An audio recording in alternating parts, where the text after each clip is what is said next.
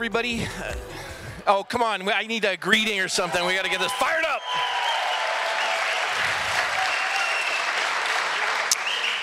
So Michelle and I were flying to Tampa. There was a lady in front of us, and we noticed her talking about Turning Point. We're like, wow, this is kind of exciting. I come to find out she's connected with Larry Elder's campaign and with Turning Point. Sweetest lady. I won't throw under the bus, but amazing. And so we get to Turning Point thing, and all that happens, and Charlie's real excited about Larry possibly entering the race, and then we hear that he's out because somebody was messing with it.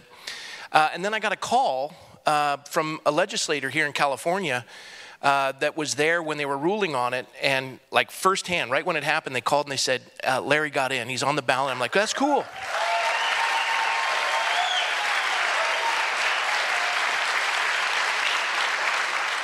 And then I where was I? I was in Phoenix, or maybe I wasn't. I don't remember where I was. Oh, I was in Albuquerque. And my phone rings, and I don't usually answer numbers that I don't recognize, so I pulled it out of my pocket, and when I pulled it out of my pocket, I answered it. So I'm like, oh gosh, timeshare deal, hello. Rob, Larry Elder. I'm like, don't you have anything better to do? My excitement about that was this little fellowship has made an impact in this state, and Larry Elder...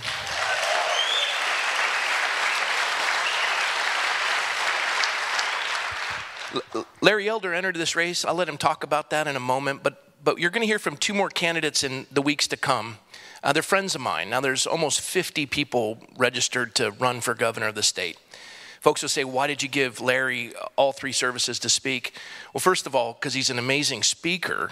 And if you want to have him at a fundraiser, good luck with that honorarium. And he was coming for free, and I'm Scottish.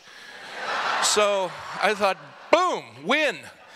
And then look at all you showed up. So not when I'm here, but when he's here. It hurts a little bit, but I'll get over it. But I have to tell you, you folks are amazing.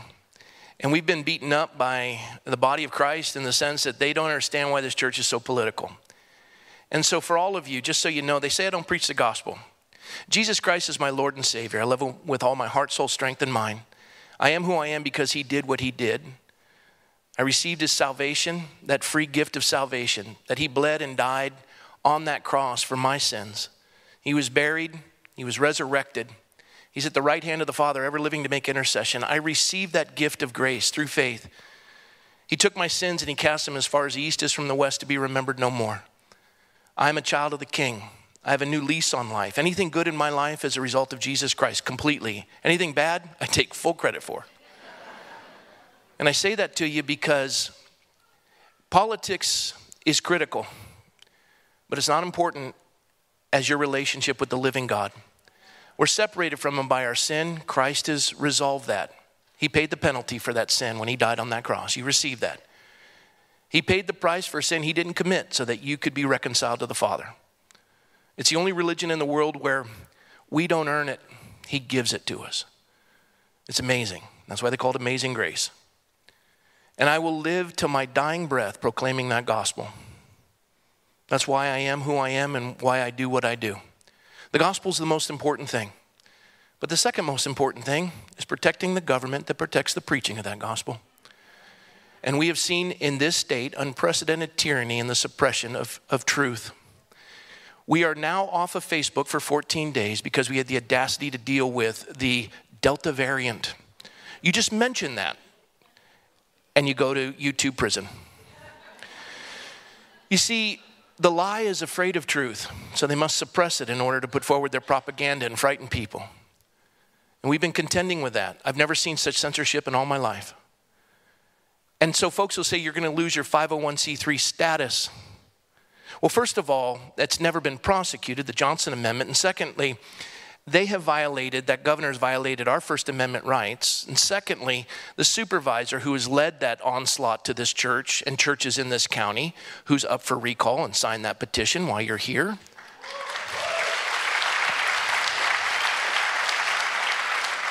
That is fully within our rights of the Johnson Amendment because it directly affects our religious liberty. And that's why California needs a new governor. Ladies and gentlemen, Larry Elder.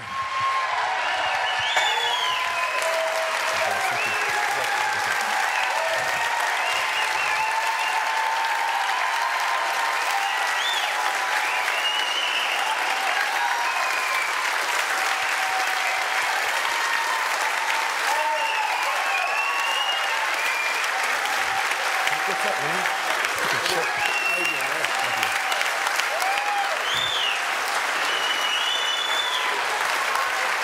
Thank you so much. Thank you. Micah, that was beautiful. Pastor Rob, thank you so much for allowing me to borrow your congregation for a few minutes. I had no intention whatsoever running for public office, ever. I never dissed politicians. I always thought it was kind of courageous that you put your private life ahead and that every 2 years, 4 years, 6 years there's a vote and you lose your job. So I never really ridiculed them, but I never thought I would be one. Let me check that for a second. I did run for class president, 5th grade. I carried 3 out of 4 rows, the slaughter. They're still cleaning up the blood.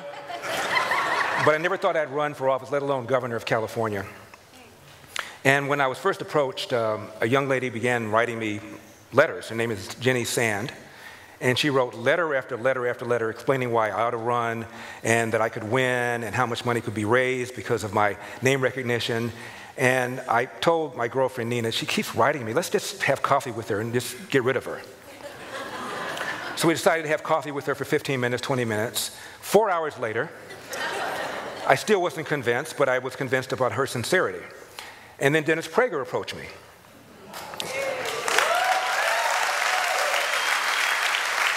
And Dennis Prager, if it weren't for him, I wouldn't be on radio. I met him in Cleveland before I got on radio, and we started talking, we became friends. And I knew nothing at all about talk radio. My mother was a big fan of talk radio. KABC became the first 24/7 talk radio in history. I think it was 1965. My mom had it on the very first day and always had it on KABC. So I'm living in Cleveland now, and Dennis Prager is there. He is sitting in for a host of a show called Morning Exchange that I appeared on from time to time as a lawyer explaining things in lay terms. And so I walk in, and instead of Fred Griffith, there's Dennis Prager, this big guy. And I did my thing, and Dennis was kind of impressed with the 10-minute segment we did on, I think it was workplace harassment or something like that, live show. And as I am getting ready to leave, taking off my mic, I hear somebody say, "Dennis, when are you going back to Los Angeles?" And I said, "You from LA?" He goes, "Well, not originally, but I live there now." I said, "Well, I'm from LA, I live in Cleveland." And we had a 90-second conversation, and he found out that I was conservative. And he said, "The next time you're in LA, why don't you come on my radio show?" And I said, "Okay, fine." Didn't pay too much attention to it. That night, I'm talking to my mom. And we were talking about family business, and at the end of the conversation, I said, "Wait, before you hang up, I met somebody this afternoon. He's in talk radio. I know you like talk radio." I never did. I thought it was a bunch of noise. When I walk in the room, she had it on. I didn't understand the appeal. And I said, "I met somebody who's in talk radio." She said, "What's his name?" I said, "His name is Dennis something. Dennis Popper, Dennis Piker, Dennis." She said, "Prager?" And almost blew off my ear. It's like I'd met Elvis. And I said, "He told me the next time I'm in LA, he'd have me on." She goes, "Really? He rarely has guests. That's a big deal." I said, "Really?" So fast forward, Christmas rolls around. I'm in LA, and I called Dennis, and he didn't return the phone call. And that didn't surprise me. 6 months had now gone by. You know, you call my guy, I call your guy, let's have lunch. I thought it was just that phony Hollywood stuff. And my mother said, "Did you call Dennis?" I said, "Yes." Did he call back?" I said, "No." She said, "Call him again right now." Put the phone, and I called Dennis. So Dennis answered the phone this time. He had me on for an hour. And I get back to LA, and the station manager named George Green called, and he asked me to come back for a 2-day audition. Now I want to back up. I had been on radio before. I was living in Cleveland, and I began writing op-ed pieces for newspapers. I always wanted to be a writer. The lawyer thing, TV thing, radio thing still blows my mind. I wanted to be a writer. But I also knew writers didn't make any money. I didn't want to be broke. So I writing these pieces for the Cleveland Plain Dealer, and one of them finally got published. And it was about 35 years ago, and I wrote that racism is no longer a major problem in America, that if you work hard, irrespective of your race, stay clean, invest in yourself, you'll be just fine in America.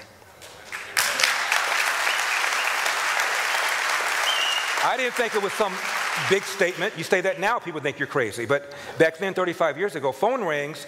It's a programming director of a radio host in Cleveland. Now, I should tell you, I never listened to talk radio. I live downtown Cleveland. I walk to work. So the experience that a lot of people have of driving, listening to talk radio, I never had it. But even if I did drive to work, I probably wouldn't have listened to talk radio. I really didn't even like it.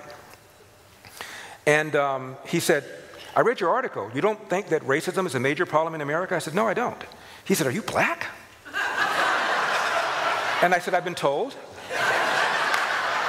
He said, would you come on my guy's radio station and talk about your article? I said, sure. So I was on for a whole hour. Now that I'm in talk radio, I know how long a period of time that is for somebody who's never been on radio. It is a long time. So you have to be really rocking and rolling. Now, Cleveland is 50% black.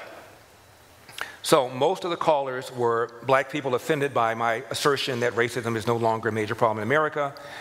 And I was called an Uncle Tom. I was called a bootlicking Uncle Tom.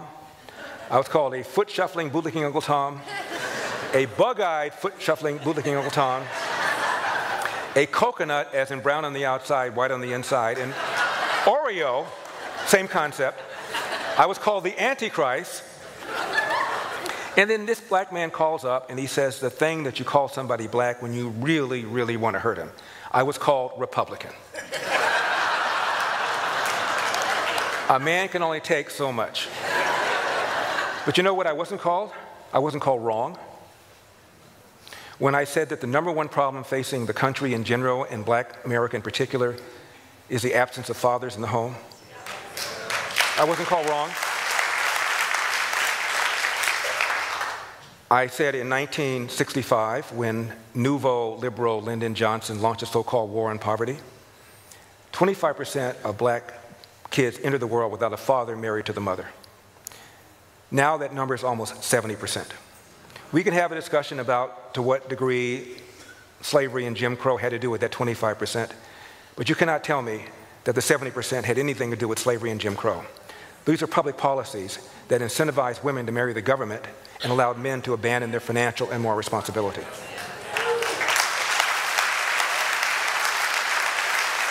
And forget about Larry.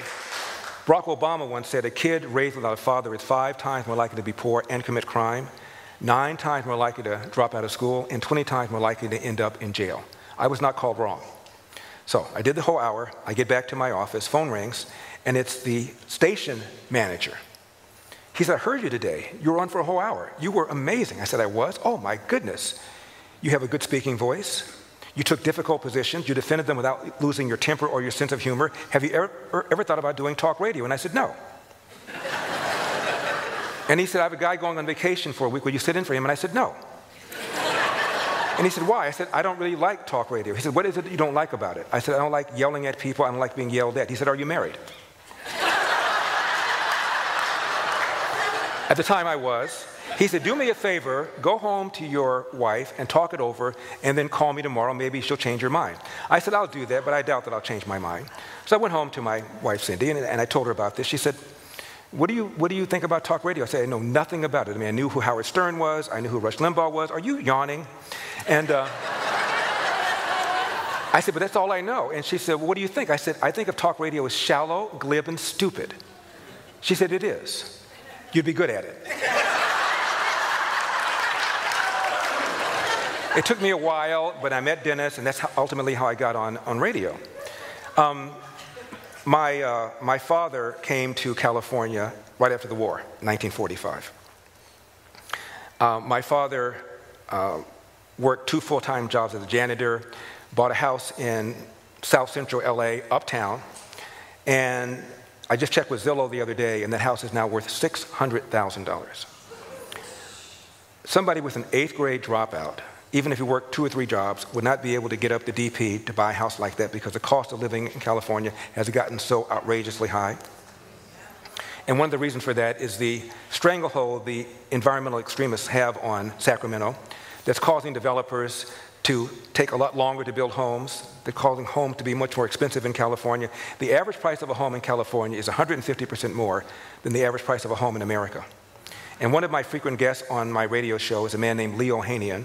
He is brilliant, UCLA econ professor, and he tells me because of rules, environmental rules, the average price of a home in California is literally 50% more than it otherwise would be, but for these environmental regulations.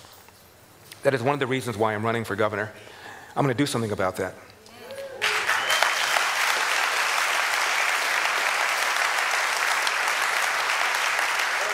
Another reason I want to run for governor is because I'm going to do something about the quality of public education in this country, in this state.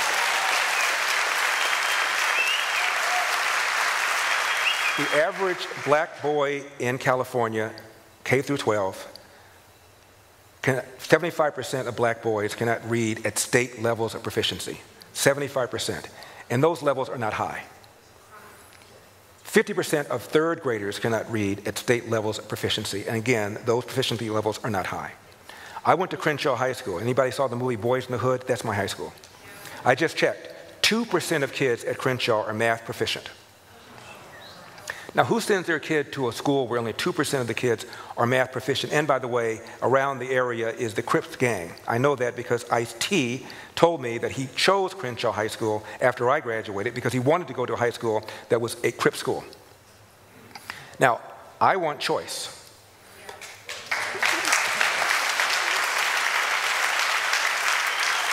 The polls show that black and brown parents living in the inner city support school choice, so the money follows the child rather than the other way around. You know who doesn't? Teachers Union. They are adamantly opposed, not teachers, Teachers Union. They're adamantly opposed to school choice. And I saw a study not long ago that looked at where public school teachers send their own school-age children.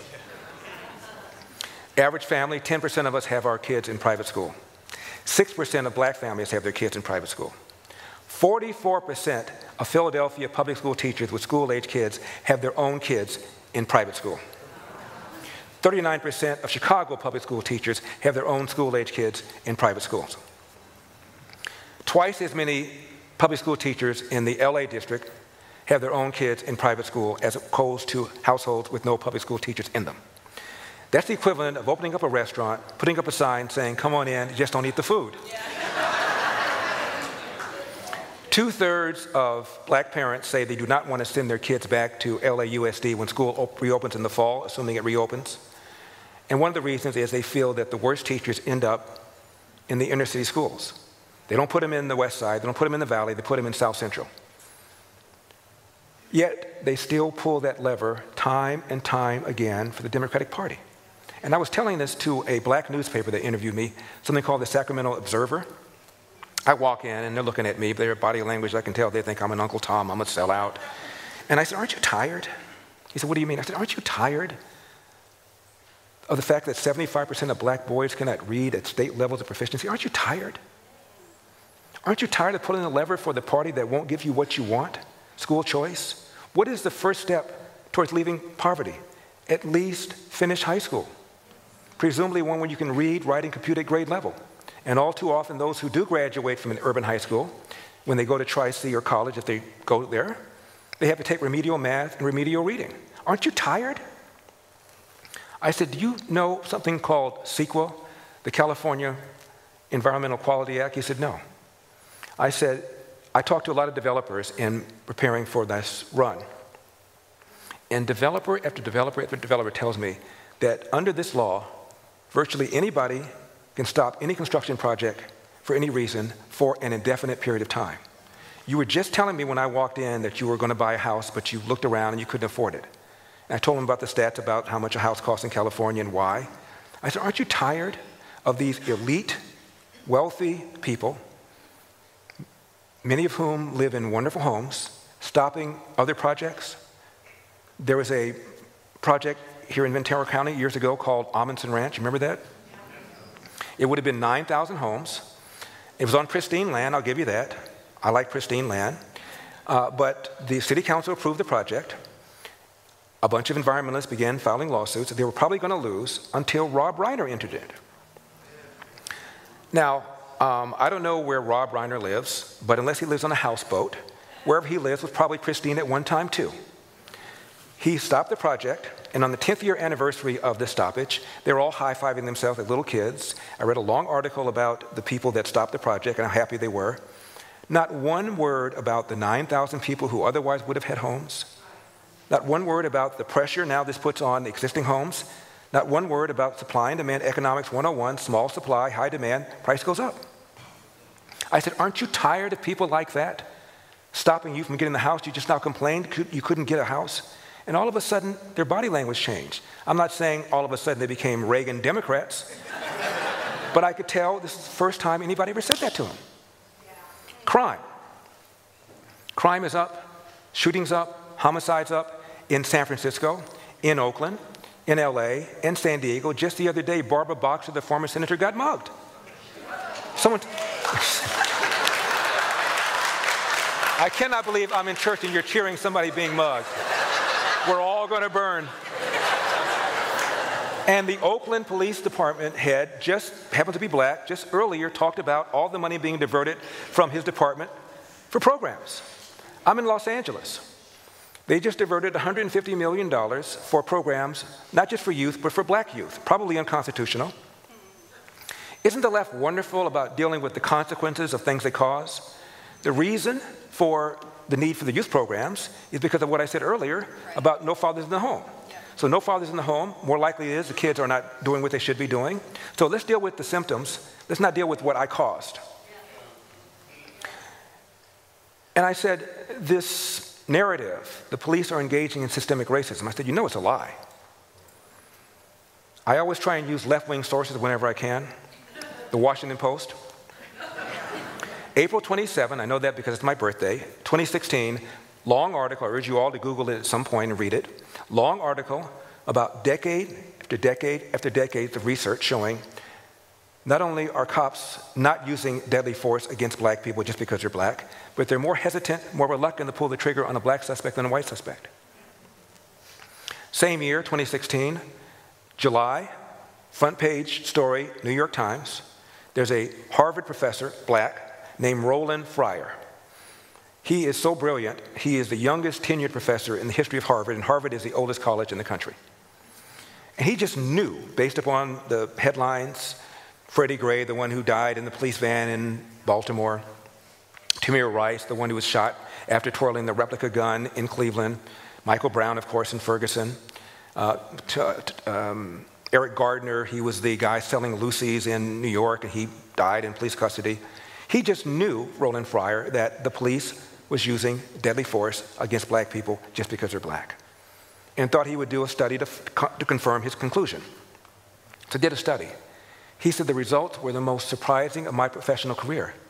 Not only were the police not using deadly force against black people just because they were black, he found out that they were more hesitant, more reluctant to pull the trigger on a black suspect than a white suspect. Now, the left believes a lot of stupid things. And many stupid things they believe are harmless. This is harmful. This causes damage. This causes real world damage in two ways. Much of police work is discretionary. In fact, most of it is. You can choose to get out of your squad car and intervene when you think something looks suspicious. Or you can sit there and just respond to radio calls. Proactive policing versus passive policing. And so because of this accusation that the police are engaging in systemic racism, cops all over the country are engaging in passive policing. What's the upside? I get out of my car. If I'm white, I'm going to be accused of engaging in systemic racism. If I'm black, I'm going to be accused of being an Uncle Tom engaging in systemic racism. To hell with it. Cops are pulling back in every major city. Rahm Emanuel, the former mayor of Chicago, said the police have now, quote, gone fetal, close quote, his term, not mine, because of this false accusation that they're engaging in systemic racism. So what happens? Bad guys know it. Crime goes up, and the people who are disproportionately affected by that are people living in the inner city, black and brown people, the left they claim to care about. And as a result, we have this ridiculous narrative. You know who I blame in part for this? I blame Barack Obama. I'll tell you why. Al Sharpton is the flame-throwing, anti-Semitic hate monger, but he's a caricature. Minister Farrakhan is a hate monger, but he's also a caricature. Very small congregation. But people respect people like Barack Obama. People respect people like Eric Holder. They speak in beautiful sentences. They have great degrees. They're both lawyers. and Barack Obama is one of the most admired men in this country. I was in the arena in 2004 when he spoke. He introduced John Kerry, and he gave a speech, and he said, there's no blue America, there's no red America, there's just one America, and people went nuts. There's no black America, there's no white America, there's one America, people went nuts. I turned to my producer, I said, he's not saying anything. He's saying it well, he's not saying anything. I said, he's probably going to run for president someday, and I bet he's going to get elected. Now, Obama in 2007 gave a speech at a black church. He was thinking about running it. He had not yet announced. And he was talking about how much racism there is in America. And he said something I thought was perfectly sensible. He said, the generation of Martin Luther King, the Moses generation, has gotten us 90% of the way there. I thought that was quite reasonable. He said, the Joshua generation, my generation, has to get us that additional 10%. I thought that was a bit ambitious because back in 2002, Fox News did an opinion poll, and they found out 8% of Americans believe Elvis is still alive. 4% believe if you send him a letter, he will get it. So I thought maybe you could work a little bit with that additional 2%. Now, the man gets elected. And by the way, he ran against Hillary for the nomination on the Democrat side, and there was John McCain and Mitt Romney running on the Republican side. Gallup did a poll 2007. What percentage of Americans would not vote for somebody black? 2007. 5% said they would not vote for a black person no matter how qualified. 11% said they would not vote for a woman.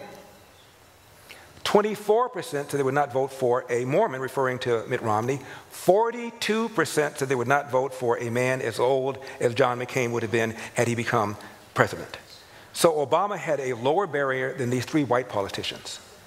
And now we're talking about, fast forward, he gets elected, and what did he say? The Cambridge police acted stupidly. The first time he had an opportunity to tamp down this BS. The Cambridge police acted stupidly is what he said. You might recall what happened. His friend, Henry Louis Gates, who's a tenured professor at Harvard, and a friend of Obama's, came home from vacation and forgot his door key. So he and the cab driver broke into his door. A neighbor saw this, called 911. Don't you want your neighbors to do this? Don't you want your neighbor to be proactive and make sure nothing, that's what you want. So Cambridge police officer shows up, sees this man in the house, doesn't know if the man belongs to the house, politely asks him to come out. And what did this Harvard professor say? He says, I'll come out if your mama tells me to come out.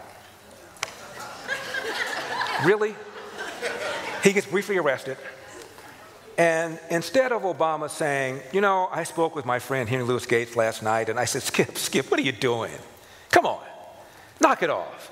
Cop's just doing his job. Neighbor's just doing her job. And you turn it into a race thing? Knock it off. That's not what he said. What did he say?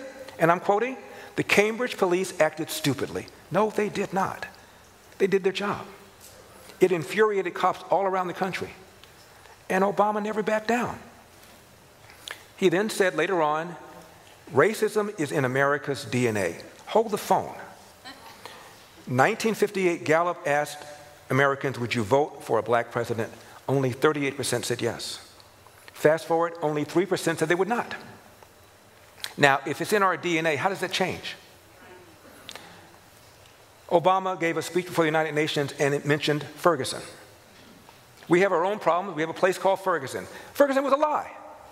Michael Brown did not have his hands up, did not say don't shoot. They did a full investigation. Michael Brown's DNA was on the officer's gun because he was trying to get the gun.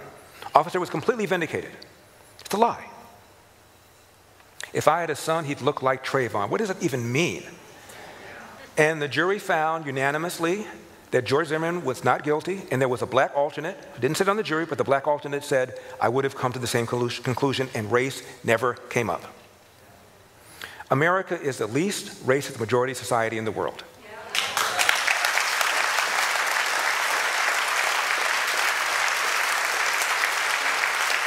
Back in 1991, a man named Orlando Patterson, he's black, he's a Harvard sociologist, tenured professor, and he said back in 1991, America is the least racist majority society, white majority society in the world, provides more opportunities, more benefits, more protections, and greater prosperity for black people than any other country in the world, including all of those of Africa. Knock it off. Knock it off. You can be anything you want to be in America. And it's been that way for a very long period of time. All of us hit the lottery when we were born in this country. All of us did.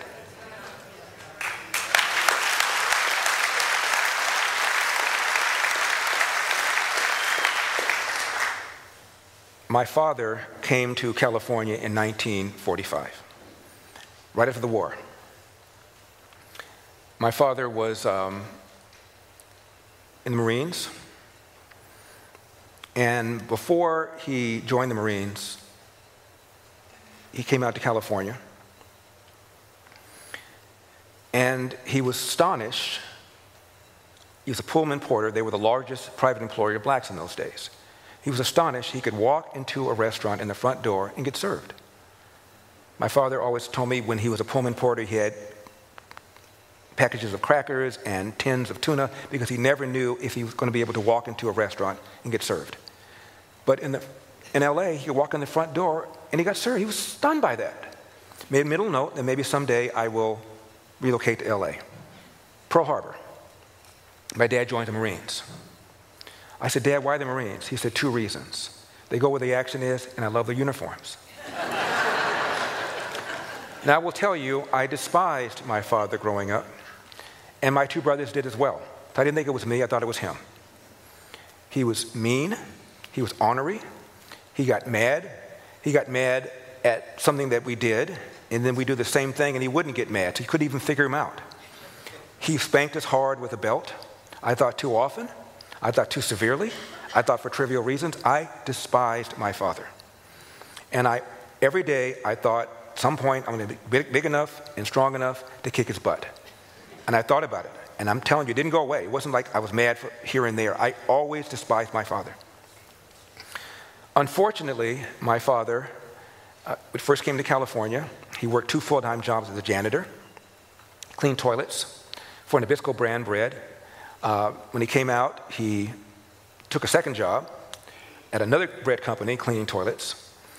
My father was able to save his nickels and dimes and buy a house in South Central that is now worth $600,000. Stay-at-home wife, my mother, until the youngest of us was in middle school. That's a route that nobody with an 8th grade dropout education could do right now because of the cost of living in California. Unfortunately, the SOB starts a cafe, and I have to work for him now. I'm 10 years old, and my dad is ornery to work for. He's the same way he is at home, yelling at me. And we're talking about a little diner. When I say restaurant, it sounds like a big thing. It's a little restaurant, a little diner. So everybody can hear everything. And this guy is still yelling at me, screaming at me in front of people. It's embarrassing. Now I'm 15 years old. I've worked for him for 5 years, hated every day of it. And I would love to tell you that I said to myself, the next time the SOB yells at me, I'm going to walk up to him and I'm going to say, now see here, we're going to sit down and we're going to talk about having an adult relationship going forward. I couldn't say that. I was afraid of my father. But I did tell myself, the next time the SOB yells at me, I'm going to walk out. The waitress had called in sick. The restaurant was full of people, and my dad yelled at me. I went in the back, I took off my apron, and I walked out. That was an act of defiance my father had never seen from any of us. He came home that night, and he was steamed. He said, "Why did you leave?" And I said, "Dad, I got sick and tired of the way you spoke to me, and I was not going to put up with it anymore." My father paid me $10 a day plus tips. He balled up the $10. He threw it at me as I lay on my bed. He walked out, and my father and I did not have another conversation for 10 years. Now, when I say not another conversation, I mean not another conversation, not even, how about those Rams? Do you think the Dodgers might win? Is it going to rain? Nothing. And he was easy to avoid. Not that we had a big house or anything. My dad worked long hours. I knew what his hours were. I was in high school, and I just avoided him. I graduate from high school. I go to college in the East Coast. I go to law school in the Midwest. I end up working in the Midwest. And I, of course, would come home to visit my mom, but I would make sure that we were never in the same room. I didn't speak to the SOB for 10 years. I'm now 25 years old. I passed the California bar. I passed the Ohio bar. I'm working for a major law firm in Cleveland, and I'm making the equivalent of around $150,000, 25 years old. I should be living large, but I couldn't sleep. I was having difficulty sleeping, and I knew it had to do with my dad. Not that I ever thought we'd be friends, not that I ever thought we'd reconcile our relationship. In fact, I didn't want to. I didn't care. I just wanted to be able to sleep. And so I called my secretary and I said, cancel all my appointments. I'm going to LA. I'll be back in a couple of days. And I figured I would just sit down with my dad and tell him what an awful father he was. He'd tell me I was an ungrateful son. 5 or 10 minute conversation. Maybe I'd be able to sleep. So I didn't tell them I was coming. I knew the restaurant closed at 2:30. I got to LAX. I took a cab from LAX directly to the restaurant, which is in Pico Union area. I walk in at 1:30. My dad was shocked to see me. I had a big bag with me. And my dad said, should I put your bag in the back, Larry? I said, no, Dad. I'm only going to be here for 5 or 10 minutes. I want to tell you something. He said, okay, wait until we close. So I sat down at the counter for an hour. And I said, now, Larry, don't tee off on the man. Don't tell him everything he's ever done, every spanking, every whipping. Don't do that. Just give him the highlight, Cliff Notes, 5 minutes out the door. He'll call you an ungrateful son. You call him a harsh, ungrateful father, and maybe you'll be able to sleep. So my dad sat to the stool next to me, and I teed off on him. You guys know how I can go. And I told him every spanking, every whipping, the time he spanked me in front of my cousin Elaine, which was embarrassing. The time he spanked me in front of my friend named Carl, which was embarrassing. The time he spanked me one time because we were wetting up the bathroom. I told him everything that ever happened that I could think of, and I spoke nonstop for 20 minutes. And after 20 minutes, I was out of ammo. My father looked up and he said, is that it? You didn't speak to me for 10 years because of that? And for the first time, I saw my father cry. I never thought the man was capable of such an activity. And my father said to me, let me tell you about my father. And I need to pause here. I knew my dad was an only child because we didn't get very many Christmas presents. And I met his mother one time. Outside of that, I knew nothing about my father, and I didn't give a damn. I didn't like him anyway. What do I care about his life? And my father said, your last name Elder? I said, yes. He said, that's not my father's name. I said, really? What's your father's name? He said, I don't know. I never met my father. And I said, well, who's Elder? He said, he was a man that was in my life the longest, maybe 4 or 5 years. He said, my mother never worked. She was irresponsible. She could neither read nor write. She just lived off different men. She had a series of men, each one worse than the one before. Elder was an alcoholic who was physically abusive to her. And a couple times I tried to stop him. He was physically abusive to me. And one day he said, I came home at the age of 13. And he said, I started quarreling with my mom's then boyfriend. She sided with the boyfriend, threw me out of the house, never to return. Black boy, Athens, Georgia, at the beginning of the Great Depression, Jim Crow South. And I said, well, Dad, what did you do? And for the next 8 hours, the two of us talked, and he explained to me his whole life. Every now and then we get up to use the restroom, but we sat in 2 chairs, 2 stools for 8 hours. I said, what did you do? He said, I went down the country road, and I just knocked on the door, and I said, you need anything? You need anything? And I picked up trash. I finally got a job shining shoes. I got a job as a hotel valet. And then I got a job as a Pullman porter on the trains. They were the largest private employer of blacks in those days. And I was able to travel all around the country, and that's when he came to Los Angeles. And he was astonished he could walk in and get served. And I said, well, Dad, you always seem so grouchy, so angry. And he said, I had 15 minutes of sleep, 15 minutes of sleep here, 2 full-time jobs. He cooked for a family on the weekends and went to night school to get his GED. The man never slept. If I don't get 5 hours of sleep, you don't want to be around me. This man never slept. 15 minutes here, 20 minutes here, 35 minutes here, 40 minutes here. Not just day after day, not just week after week, not just month after month, year after year after year. Now you do that and you walk into a house with 3 rambunctious boys throwing things. What kind of mood are you going to be in? And he said, you know, in the time that I was married before, I cut it. Whoa. You were married before Mom? They were married 56 years. He said, you didn't know that? I said, how am I supposed to know that? I said, how long were you married? I thought you were going to say 6 months, 9 months, a year. 7 years. You were married to somebody other than Mom for 7 years? What happened? She cheated on me, and I wanted to have children. She couldn't have children, so we got divorced. And then the other time I was married, whoa. You were married before that? Yes. What happened? I married a woman. I was 19 years old. She's roughly the same age. Her parents thought I wasn't good enough for her because I was an 8th grade dropout, took her to court to annul the marriage. So one marriage annulled, another woman cheats on you, and then you marry mom? He said, because I always wanted to have kids. All this time, I wondered why he had kids, because I thought he was so mean. What was the point?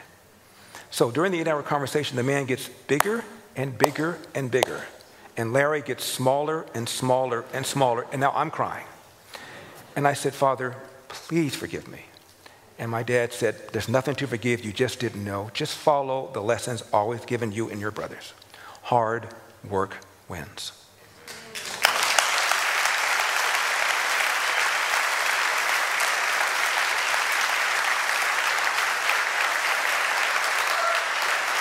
You get out of life what you put into it. Larry, you cannot control the outcome, but you are 100% in control of the effort. And before you moan and groan about what somebody did to you or said to you, go to the nearest mirror, look at it and say, what could I have done to change the outcome? And finally he said this, no matter how hard you work, no matter how good you are, sooner or later bad things are going to happen. How you deal with those bad things will tell your mother and me if we raised a man.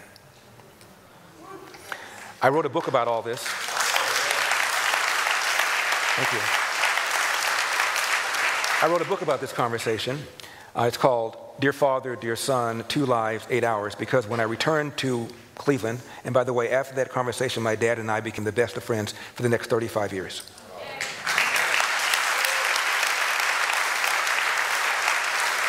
He wrote me a letter. He never wrote anybody a letter, let alone me. And he said, Dear Son. And I wrote him back and I said, Dear Father. And the book is called Dear Father, Dear Son, 2 Lives, 8 Hours. It's available for anybody that wants to read it. And I'm so happy that when it came out, I get letters from people, mostly from men, saying, I had a dad like yours. And these are white men, Hispanic, Asian, it didn't matter. And your book has inspired me to reach out to my father and reconnect. Your book has inspired me to appreciate him more. And I think it's the greatest thing I've ever written. It's the thing I'm most proud of. Now, I have not mentioned my mother. My mother was tough. My mother was focused. She always told us to invest in ourselves. And she was so incredibly tough. When I was a kid, I had a paper route, and the guy that bossed us all around was named George. Now I was really good in math, and I knew that George was cheating us. And I had a paper route, and I was short $28. $28 is a lot of money when you're 13 years old back in the 60s. And I said, Mom, this guy says he doesn't owe me any money, but I see here he owed me about $28. And she said, get in my hat. And we walked in. George was at the back of the room, and just by the way my mother was walking, George opens the drawer and starts going like this. My mother and I talked about it years later, and I reminded her about it. I said, Mom, she said, I have regrets about that. I said, really? She said, what? She said, that man was cheating all you boys. I should have gotten all your money. I told my mother once, if she'd gone into politics, she'd have been a senator. If she'd gone into crime, she would have been Jack the Ripper. And my mother told my brothers and me, no one can make you feel inferior without your permission.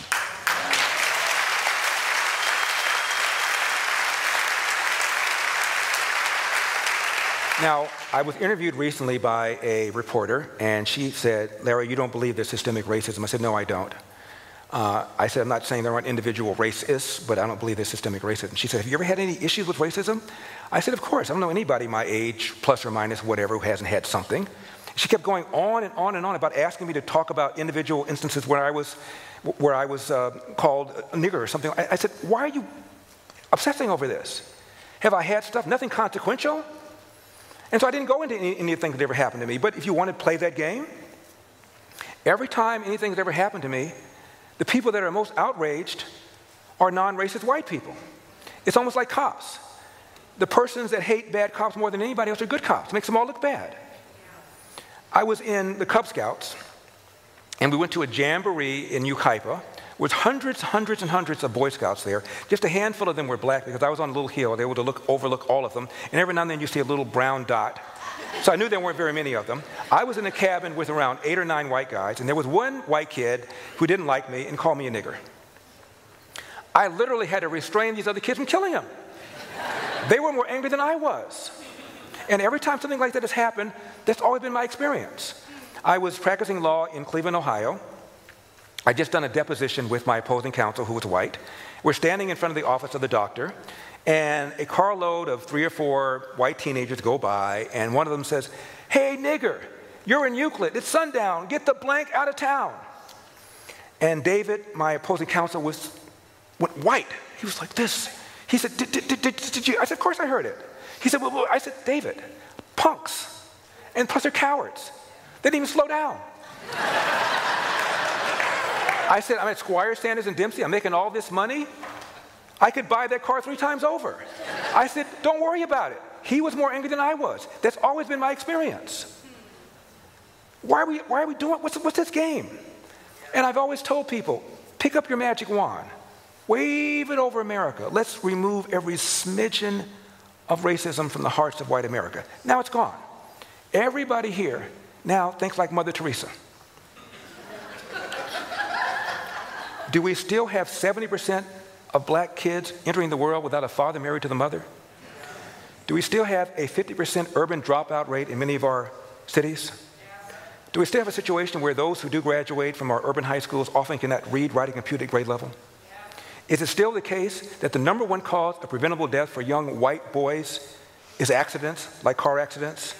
Is it still the case that the #1 cause of preventable death for young black boys is homicide, almost always at the hands of another young black boy? Is it the case that a young black boy is 8 times more likely to be a victim of a homicide compared to a young white boy? If the answer to that series of questions is yes, then I submit to you systemic racism is not the problem, and critical race theory and reparations are not the answer.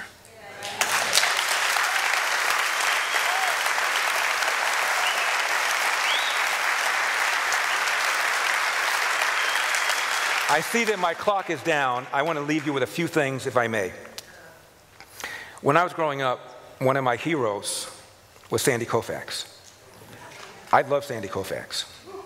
Was there ever a greater pitcher? And he did it with such class and style. And I remember during the World Series, Sandy Koufax refused to pitch on Yom Kippur. I said, "Mom, what is Yom Kippur, and why is it so important that he wouldn't pitch?" My mother taught Sunday school. We went to church every Sunday, and she explained to me how important this high holy holiday was, and that Sandy Koufax wasn't even particularly religious, but he still refused to pitch on Yom Kippur. It made me respect him even more. I always wanted to be a writer, and at one time I dabbled with thinking I would be a poet. Now, the first thing I ever wrote was in the 6th grade, and I wrote a poem about Sandy Koufax. And the first stanza was this: "Koufax is on the mound, the game has just begun, he gets a sign from the catcher, and swish, strike one." It got published in this little annual. And fast forward 30 years later, I meet Sandy Koufax.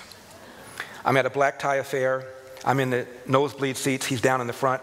And I'm with a publicist named Warren Cowan. He kind of invented the PR game. He knows everybody. I said, "Warren, can you get me to meet Sandy Koufax?" "Wait here, I'll be right back." He goes, "Follow me." We walk down, and there's Sandy Koufax. And he stands up, and he looks great. I said, "Sandy, you were one of my heroes growing up. The first poem I ever wrote was about you. It got published. Can I give you the first stanza?" He goes, "Sure." I said, "Koufax is on the mound. The game has just begun. He gets a sign from the catcher, and swish, strike one." He puts his hand on my shoulder, and he says, "Don't quit your day job." Finally, one other thing, Pastor, if I may. My girlfriend, Nina, and I were in Santa Barbara about a month ago. This is a true story. I'm not changing one word. And if you know Santa Barbara, if you know the demographics of Santa Barbara, it's not exactly Wakanda. So I get out of the car, and I hear a deep male voice go, "Hey, want a banana?" Now I'm looking up to assess the situation. I'm not sure what I would have done. And it's a white guy with a van, and the trunk is open, and there's a big bag of bananas. And he's talking to another white guy who's homeless, picking through a garbage can. So I said to the driver, "Hey, I thought you were talking to me. I was going to accuse you of systemic racism." He starts laughing. I said, I'm still going to accuse you of systemic racism. How come the only guy you offer the banana to is that white guy? The homeless guy is laughing. And I said, I don't even like bananas. Homeless guy goes, you're a funny guy, you're a funny guy. I said, I'm here all week. 2 drink minimum, throw something in the tip jar. I get in the car, I said, Nina, did I just ask a homeless guy to give me a tip? I'm going to burn in hell. Now, I have no hope of beating this man without your help. So please, my website is electelder.com, electelder.com. The top largest individual contribution anybody can make is $32,400. I know Chuck's got it.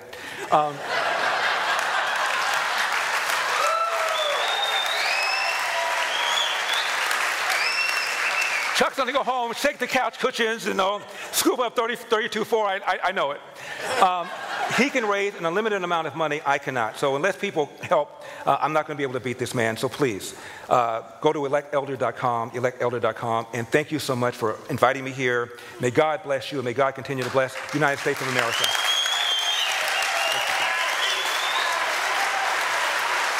I'll do it again.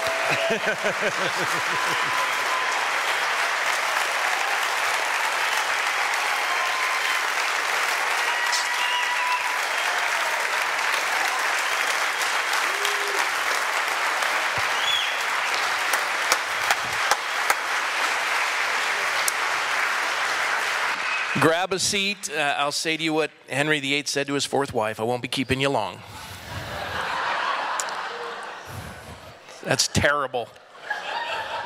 Larry's going to kind of head out that way because he gets swarmed if he goes this way. So we never designed the church to be a place where important people would be. So, but praise the Lord what God's done. I want to share with you, we've been put in Facebook jail for 14 days. I'm kind of done with Facebook. I mean, not Facebook, YouTube. I'm done with YouTube. We're out. And I was listening to a podcast by Dr. Keith Rose, Vaccinate or Not to Vaccinate. I was so moved by this episode of The Scalpel, especially dealing with, that's what he, yeah. Larry. I was so moved by that episode, 163, it's called The Scalpel with Dr. Keith Rose. I was so moved by it that I just texted Keith and I said, can I Skype you in tonight? Because this is critical. A number of folks have been calling me. I was on vacation. They were like, hey, so-and-so got COVID or whatever. Can you help me get HCQ and the America's Frontline Doctor? And everyone's, wanting, and there's just panic and fear. And, some folks have been vaccinated, others haven't. I want to dispel all this because we're taken off of YouTube because we are putting information out there that they want to suppress. Now, whether you agree with it or you don't, we just look at the data. And so I'm bringing Dr. Keith Rose. He's a published doctor, peer-reviewed published doctor. He's going to be here on Skype tonight. I think, and I'm throwing a curveball at the staff. We're going to do it at 7 o'clock. Is that okay with everybody? You don't want to miss this. I'll even let him field questions from the audience tonight to answer all the questions about the Delta variant, what's happening, why to vaccinate or not to vaccinate. He's going to go through it. And if you listen to this episode, 163 of The Scalpel, it's phenomenal. And we also have amazing doctors in our own fellowship. We have Judy Mikovits. Now she's in Tampa right now, but she's here. We've got amazing people that can answer these questions for you. And you need to ask them because this is something we have to be prepared for. We have to be prepared for it. And if you've been vaccinated, God hasn't given us a spirit of fear, but a power, love, and a sound mind. You need to know what we're dealing with. And we're hearing from a number of inside sources that the second week of August, they're going to go nationwide lockdowns. So you need to be ready. And so, thank you. You need to be ready. So come tonight or send somebody from your family to come tonight just to be up on the data. And you can ask questions and go for it. And I think we're going to provide that often for folks. And they're going to take us off the live stream. We're going to provide it here live in person, asking questions and go from there. So with that being said, I just want you to know that next week and the week after, we're going to have, I think, two more. We're going to have Pastor Sam Gallucci, who's here in Ventura County. He's running for governor. Great friend of mine. Love this guy. And Anthony Trimino. And my heart for both those folks, I love them, they're friends, and I wanted them to meet the finest congregation on the face of the earth. And, you know, if you throw your hat in the ring, you want to run, come and share. But that doesn't apply for everyone because there's like 50 candidates and some of them are just nuts. But in this case, they're two Christians. Now, I want you to know this about Larry. I wouldn't have had him come up here. I confirmed it with Jack Hibbs and with Larry. He loves Jesus Christ. He is a follower of Jesus Christ.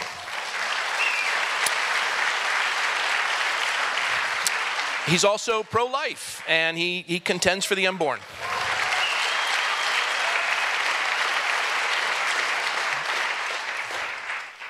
Now, you got a chance to hear from him. This is a government of the people, by the people, and for the people. We began with the gospel. And that's what I shared with you when we started. Larry shared a message that many pastors would say wasn't a sermon. I thought it was a phenomenal sermon. People think unless you're just verse by verse, chapter by chapter, book by book, and I love expository teaching of the scripture. But the reality is, show me where Jesus taught expositionally. He told a lot of stories. He had scriptures. He was the embodiment of the word. He was the word. But the idea is we're connecting lives and contending. And Jesus said, make disciples. And he didn't just say make disciples. He didn't say make converts. He said make disciples. And not just disciples, but disciples of all nations. Nations are ideologies, constitutions, boundaries, borders. We're contending for the freedom of man. It's critical.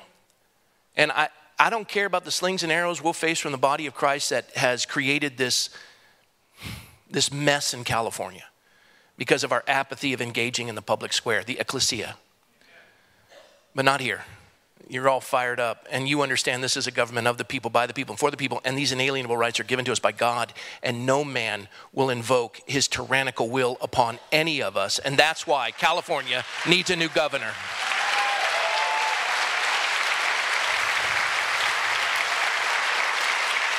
Would you stand with me? And I'm going to pray for you. Lord, thank you for the most amazing congregation on the face of the earth. I'm so grateful, Lord, to have the privilege to be the pastor of such a wonderful, wonderful congregation. Lord Jesus, they love you. They love your word. They're here because of truth. That folks would hear the truth, know the truth, and that truth would set them free. The idea that somehow they have compromised that truth by engaging in the public square, in the ecclesia, contending for the freedom of their neighbors. Well, Lord, that's just not true. They have not compromised. They have engaged truly. Faith without works is dead. These folks, their faith is alive and well. They are contending for the least of these, the elderly who've had to die alone for a virus that has a 99.5% survival rate. They have contended for the children whose schools have been shuttered, for the business owners whose businesses have been devastated, for the abused that have been quarantined with their abusers. Lord, these folks, they have faith. Faith with works. They love you and they're contending for the freedom that you have given mankind. And so, Lord, we thank you that you haven't given us a spirit of fear, but power, love, and a sound mind. And you're the author of liberty. For where the Spirit of the Lord is, there is liberty. And this is the freest place in California because there's no fear here. We fear God and no one and nothing else. And so, Lord, thank you. Holy Spirit, fill this place, bless these folks, encourage them. Lord, protect us, heal us, cover us, grant us wisdom, and go before us and order our steps that we would honor you all the days of our life. In Jesus' name, amen. God bless you guys.